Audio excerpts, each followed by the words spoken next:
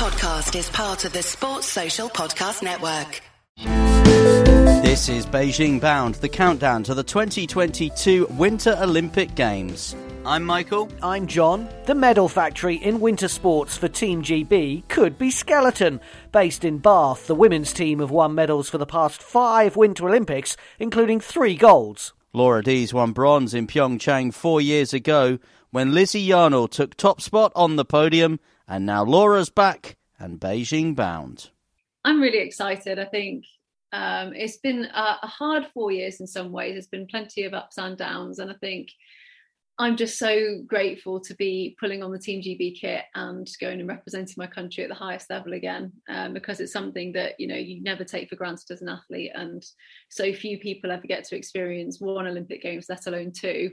I'm just feeling really thankful right now, and just trying to stay COVID free for the next week or so so I can actually get on that plane. Well, when we talk about British skeleton, and particularly the women in British skeleton, there is that long tapestry of medal success. You're part of it. Does that bring a bit of pressure this time, or do you think, you know, I was there 4 years ago, I can be there again?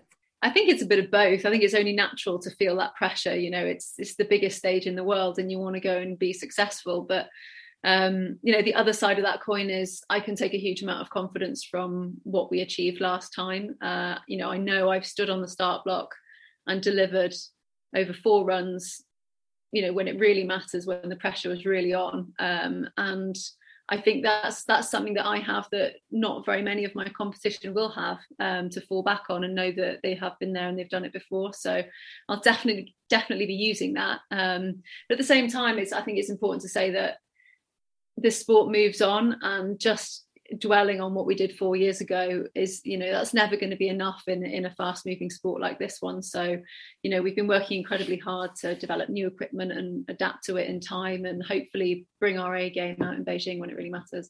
Laura, they call British cycling the medal factory, and you could argue that British skeleton is very much the same in winter sports. Do you think that you like British cycling, you kind of get targeted, that everyone's trying to beat the Brits? Yeah, I think that definitely we inevitably, I think, you know, people are going to be looking at what we're doing and aiming to beat us, because we've put ourselves out there. We've been the ones to beat for so long now.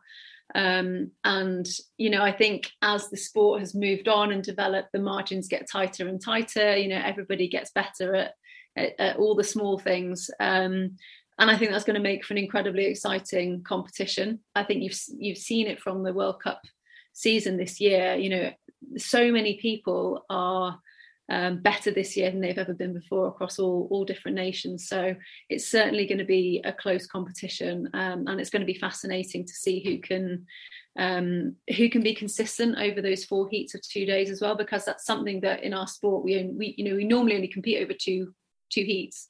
So to have 4 heats that count over 2 days in what could be different ice conditions, you know, that's a different thing to your normal day in, day out skeleton competition as well. So that's going to be fascinating. You talked about the advantage of having been there previously. You're going with a new debutant as well in Brogan Crowley as well. Will you?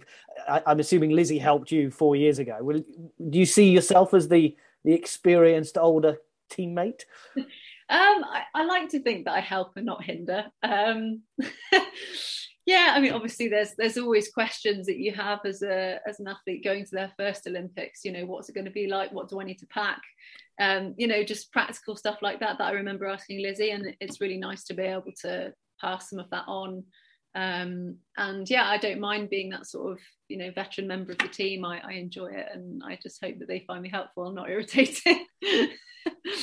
At the fastest point of the course, Laura, how fast are you travelling, and do you still get scared? It really depends on the track, but 85 miles an hour, above that sometimes, you know, that's what we were hitting last week in St. Moritz. And it really depends on the track and whether there's a perception of danger or not, because there's some tracks that just have that reputation for being that, you know, if you make a mistake, you could possibly hurt yourself or have a crash. And for some tracks, it doesn't matter how many years you've been there. Sometimes when you stand on the start block, you still think, why am I doing this?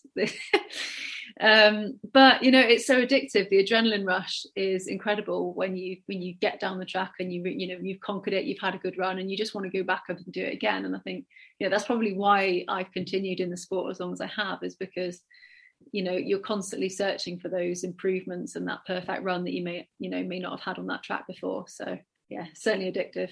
And do you learn the track? So in a way, I mean, we were talking to I know he's in luge, but Rupert Stoudinger, who's on the team, and he said for him it's a bit like a video game. He just has to visualize it, and that's what he's doing. He's not looking where he's going. I know you're different because you're head first, but do you learn it? Yeah, absolutely. By the time we come to race on a track, I'll have done probably hundreds of mind runs, as we call them, where you visualize yourself going down the track in different scenarios. And it's not just visualizing the performance itself. It might be just visualizing the environment or remembering what a certain corner feels like. And it depends how you slide as well. Some athletes are very visual based, so they can see where they're going and they use visual cues. For me, I've got quite a weak neck, and quite often the pressure pushes my head down. So I've never been able to rely on vision as my main cue. I'm much more of a feel-based slider. So for me, it's about feeling pressures, knowing where my high points are in the corner and that kind of thing. And I'm trying to sort of build this almost like a rhythm in my head of what the track should feel like as I go down it, so that, if I can't see something, for instance, that doesn't faze me and I still know where I am. You mentioned it's been a tough few years getting to this point. Did you enjoy being a medalist, an Olympic medalist?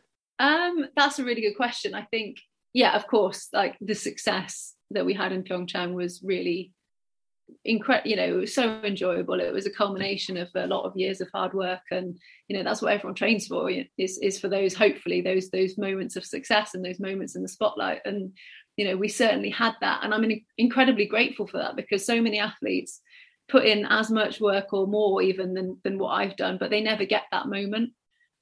So I'm incredibly grateful for that, and I'll never take that for granted. But that doesn't mean that it's been easy either. It's been, there's been a lot of change in the last 4 years that I've had to adapt to, and along with, the sport changing as well. And just the things that everyone else has had to deal with as well, COVID, the pandemic, all those questions and all the uncertainty we've all had to deal with. And, I'm no different in that sense. So, yeah, but I'm so grateful that I've sort of made it through this 4 years, and I'm fit and I'm healthy, and going to a second Olympics.